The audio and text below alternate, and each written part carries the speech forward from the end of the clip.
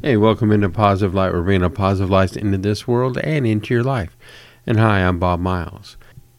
So today's episode is going to be on Psalm 91, 14 through 16, which says, "Because he has set his love upon me, therefore I will deliver him. I will set him on high because he has known my name. He shall call upon me, and I will answer him. I will be with him in trouble. I will deliver him and honor him. With long life I will satisfy him and show him my salvation." This is my favorite scripture, and I have this up on my computer as my background because it's so important to me that I can get myself into trouble and God's going to save me and honor me. That's so important to hear from me. And Rick Warren writes, "Goodness and mercy will always follow you." So when you put your trust in Jesus, you never need to fear the future. His goodness and mercy are with you every day. You're following the Good Shepherd, and he is out in front of you with his rod and staff. And the back of the flock are a couple of sheepdogs, goodness and mercy, nipping at your heels, making sure you don't run off into a ravine. These two sheepdogs keep you on track as you follow the Good Shepherd. Do you know that God's goodness is watching over you? Did you know that a second has never passed in your life when God was not watching you? God is always paying attention to you because he created you to love you. He knows every detail of your life. Psalm 145:20 says, "The Lord watches over all who love him." Not only does he watch over you, but he also protects you. The Bible says God will command his angels to protect you wherever you go, from Psalm 91:11. God's protection doesn't mean that only good things will happen to you. Suffering and disappointment will still come your way. But God will ensure that good will come out of everything that happens to you, whether or not you're able to see it in this lifetime, how he has been working. God's mercy and grace is working in you. The Bible says in Isaiah 60:10, "I will have mercy on you through my grace." Grace is when God gives you what you don't deserve. Mercy is when God doesn't give you what you do deserve. For all the ways you've sinned, failed, and made mistakes, you deserve punishment. Yet God pardons and forgives you through Christ. That's mercy. It is God's nature to be merciful.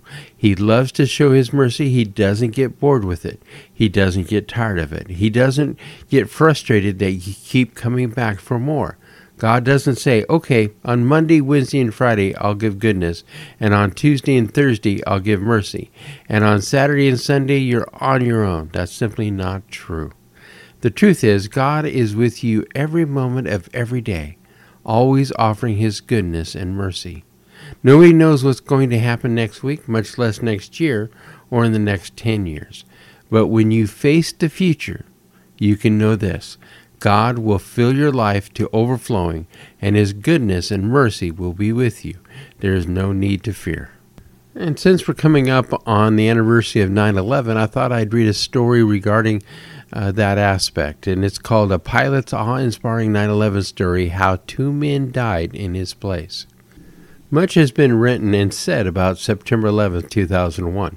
The stories will continue to surface for the rest of our lives and beyond. It was one of the worst catastrophes in U.S. history and has drastically changed everything in our country and around the world. Almost 3,000 people, citizens from 78 countries, lost their lives on that tragic day. But it seems that with every story of tragedy, there's also a story of divine deliverance. Why is that? Were all the bad people supernaturally herded into the Twin Towers that Tuesday morning and the good people diverted? No. There was also a tower that fell and killed people near Jerusalem in Jesus' time. This was an actual current event, not a parable. In Luke 13:4-5, Jesus addressed a tragic event to make a point.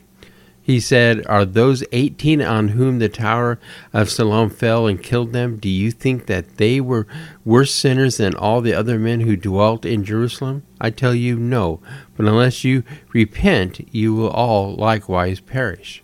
This is widely speculated to be in the same area as the Pool of Siloam near the city of David, just south of the old city. That's where Jesus healed the man who was blind from birth.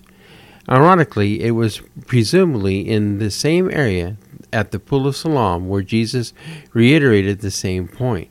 When his disciples asked who sinned, this man or his parents, that he was born blind, Jesus answered, "Neither this man nor his parents sinned, but that the works of God should be revealed in him." Of course, the many wonderful promises in Scripture of divine protection are true and even God-breathed from 2 Timothy 3:16. Moreover, there are also many Scriptures that make a correlation between disobedience and calamity, and those are also true. But at the same time, in these aforementioned verses, Jesus seemed to substantiate our old adage, bad things happen to good people. Why? For me to take a stab at completely clarifying all that would take much more time than I have here.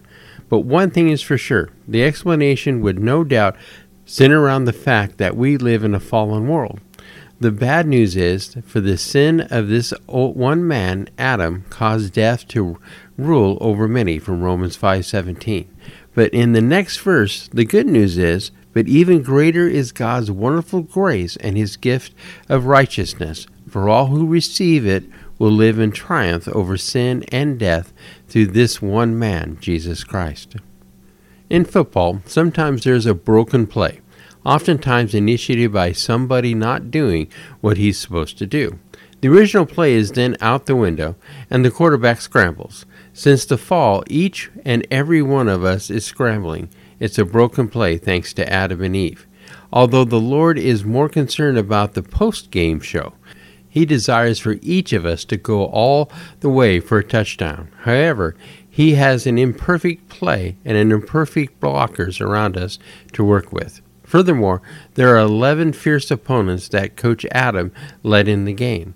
They want to take us out. Due to the host of mostly unknown and perplexing factors, some make the first down and some get sacked.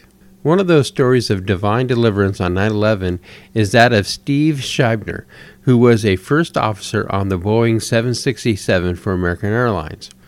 So Nolan Llewellyn, who wrote this story, was a pilot for American as well, but never got to meet Steve.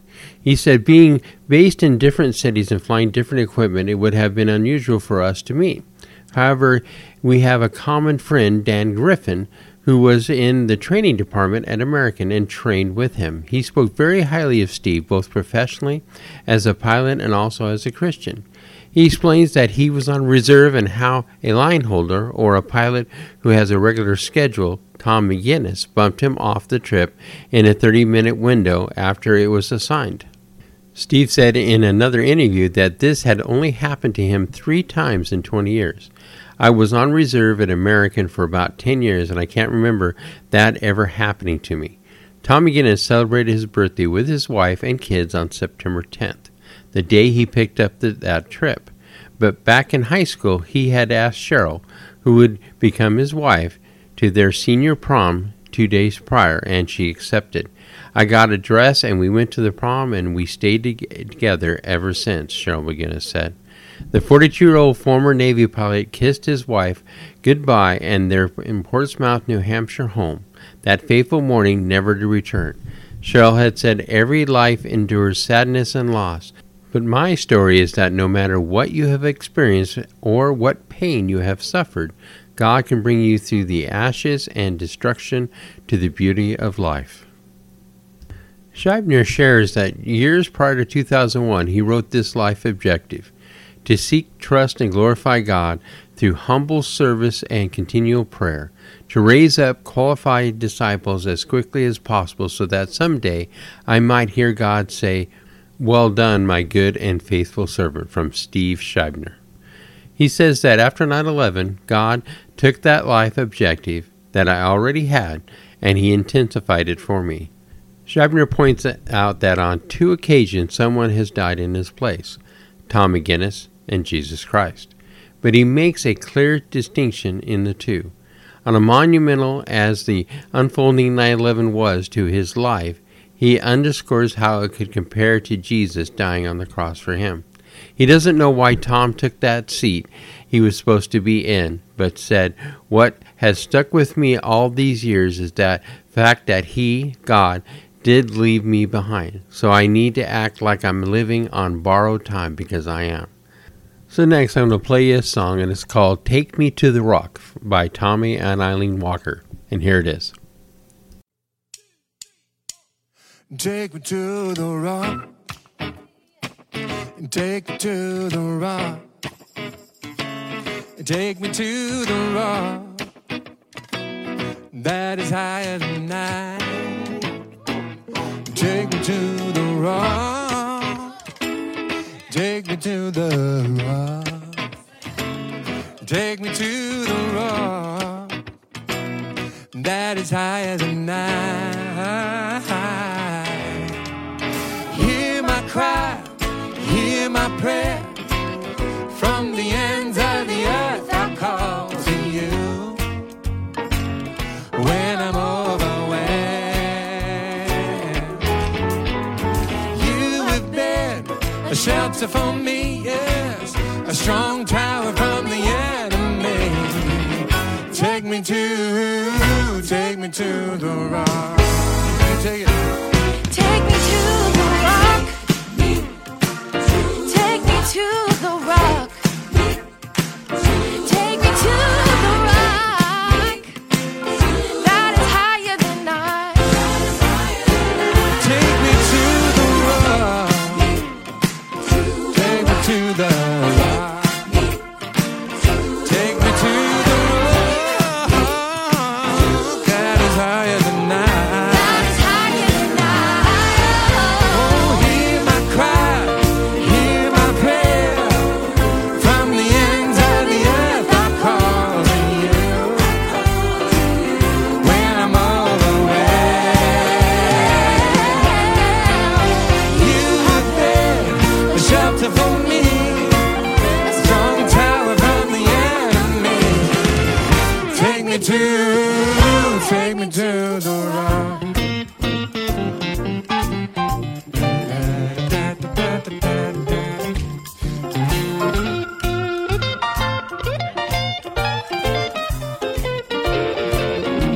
Like this. You are a firm foundation, Lord. I need it. The rock I place my life upon. Everybody's here. You are a firm foundation, Lord. Yes, the rock I place my life upon. Let's take it up. You are a firm foundation, Lord. The rock I place my life upon. You are a firm foundation, Lord. The rock I place my life upon.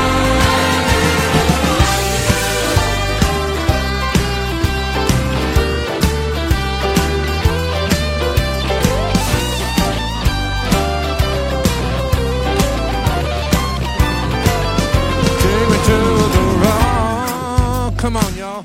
Take me to the rock. Yeah. Take me to the rock that is higher than I. Take me to the rock. Take me to the rock. Take me to the rock that is higher than I. Let's sing like this. Come on and take me to the rock. Yeah, take me to the rock. Take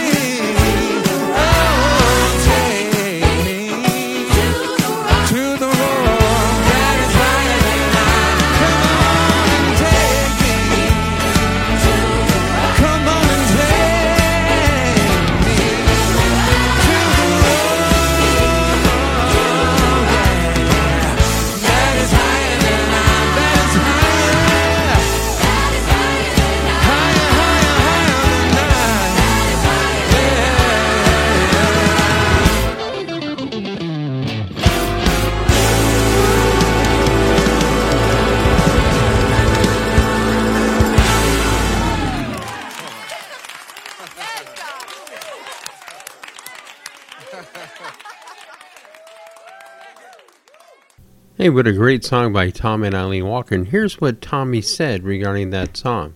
He said this song is written from Psalm 61, in which David is writing from a low, weary, dangerous, and far from God place. What can be somewhat confusing and yet wonderful is that David prays to be taken to the rock that is high above and simultaneously to God himself. Often when we are at our lowest point, we don't have the strength to get to God on our own. We need his intervention. Our God invites us to boldly cry out to him like the psalmist did. Lord, I'm here in the valley, help me, lead me and take me to where you are. That is the prayer and promise of this song, that God will in fact lift us to himself. And here are some additional scriptures that highlight the lyrics of this song. From Psalm 18:10, the name of the Lord is a strong tower. The righteous runs to, and it is safe and set on high. From Psalm 91:2, this I declare about the Lord. He alone is my refuge, my place of safety. He is my God, and I trust him. From Psalm 46:1, God is our refuge and strength, always ready to help in times of trouble. In Psalm 18:2, the Lord is my rock, my fortress, and my Savior. My God is my rock, and whom I find protection. He is my shield, the power that saves me, and my place of safety. Matthew 7:24 through 27. Anyone who listens to my teaching follows it is wise, like a person who builds a house on solid rock. Though the rain comes in torrents and the flood waters rise and the winds beat against that house, it won't collapse because it is built on bedrock. But anyone who hears my teaching and doesn't obey it is foolish, like a person who builds a house on sand. When the rains and floods come and the winds beat against the house, it will collapse with a mighty crash. Since we're coming up on 9/11, I want to share this with you. It's Billy Graham spoke powerfully of hope, faith, and love of Jesus Christ when he addressed the nation from Washington, D.C. on September 14th, 2001, just 3 days after the 9/11. So here's the audio clip of this. President and Mrs. Bush, I want to say a personal word on behalf of many people. Thank you, Mr. President, for calling this day of prayer and remembrance. We needed it at this time. We come together today to reaffirm our conviction that God cares for us. Whatever our ethnic, religious, or political background may be, the Bible says that He's the God of all comfort, who comforts us in our troubles. No matter how hard we try, words simply cannot express the horror, the shock, and the revulsion we all feel over what took place in this nation on Tuesday morning. September 11 will go down in our history as a day to remember. Today we say to those who masterminded this cruel plot and to those who carried it out that the spirit of this nation will not be defeated by their twisted and diabolical schemes. Someday, those responsible will be brought to justice, as President Bush and our Congress have so forcefully stated.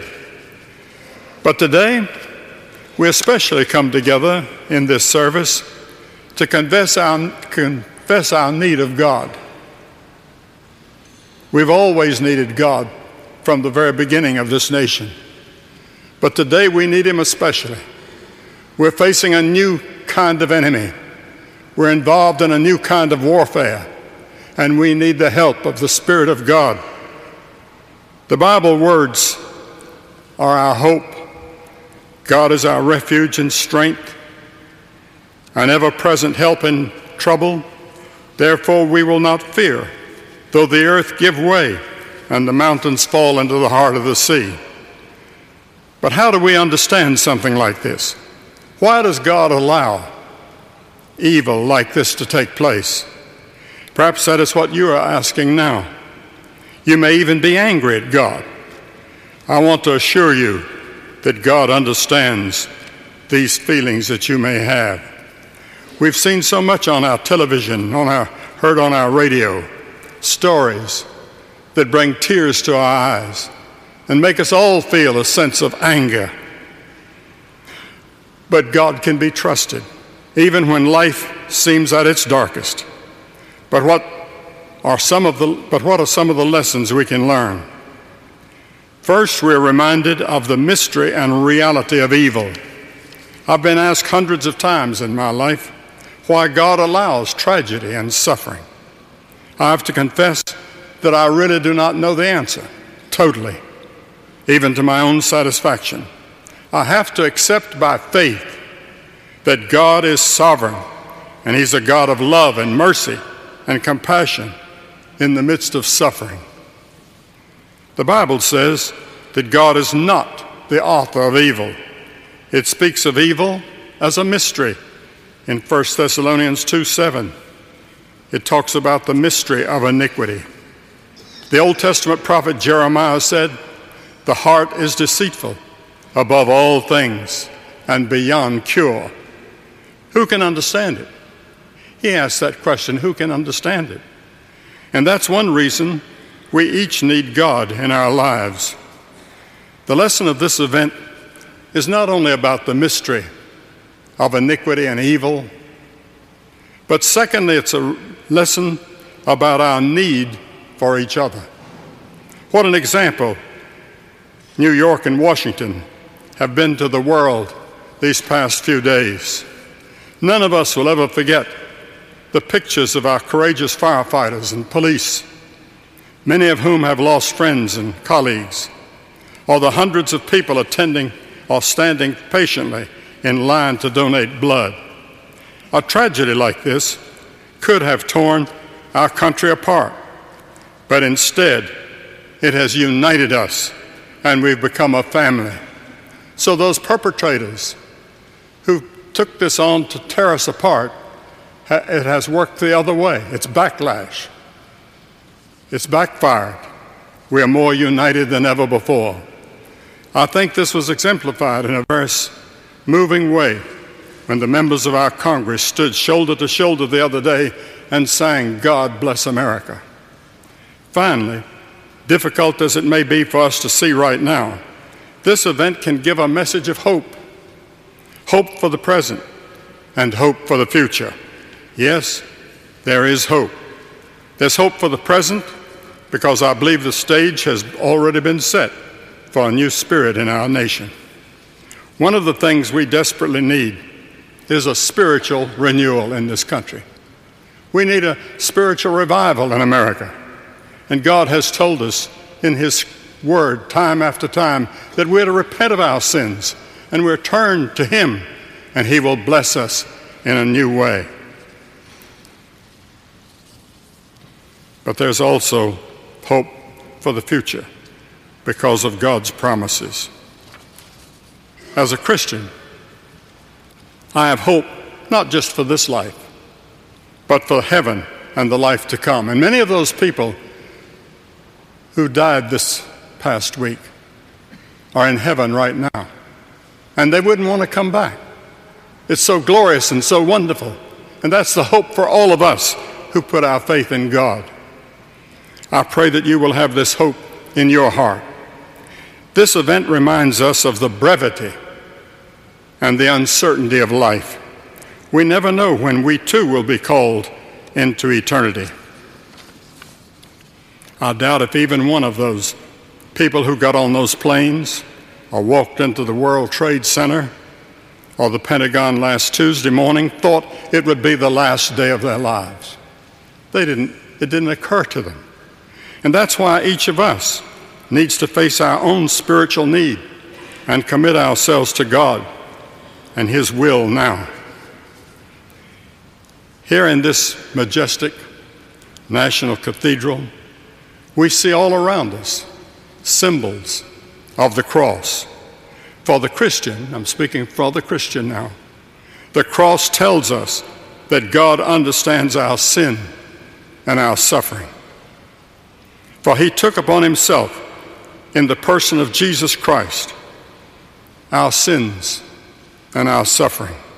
And from the cross, God declares, I love you. I know the heartaches and the sorrows and the pains that you feel, but I love you. The story does not end with the cross. For Easter points us beyond the tragedy of the cross to the empty tomb. It tells us that there is hope for eternal life, for Christ has conquered evil and death and hell. Yes, there's hope.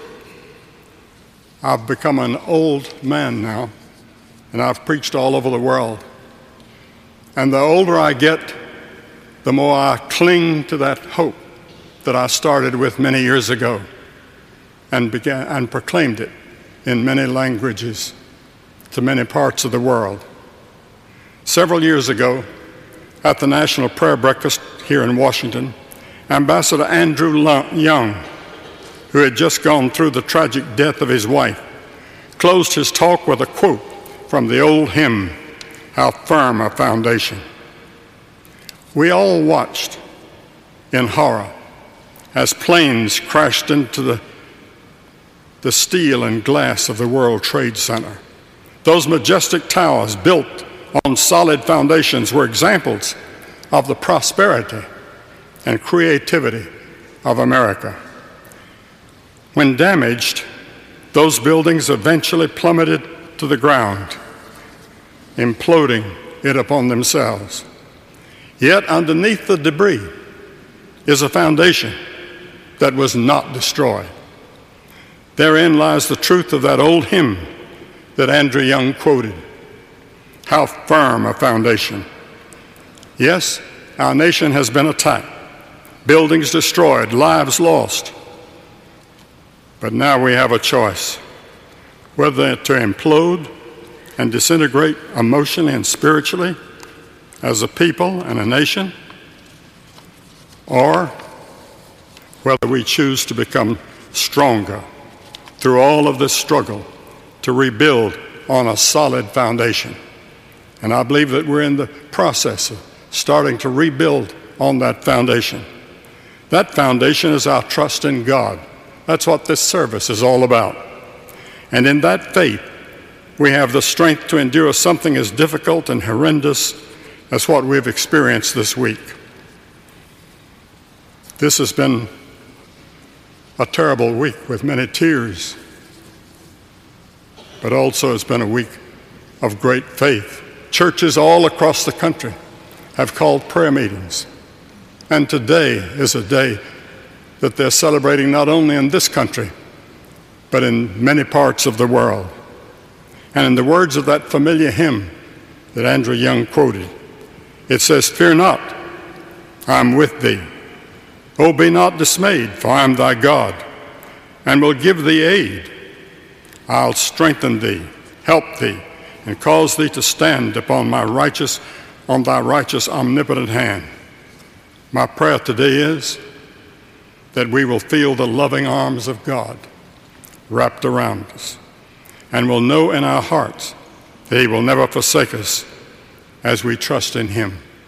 We also know that God is going to give wisdom and courage and strength to the president and those around him. And this is going to be a day that we will remember as a day of victory. May God bless you all.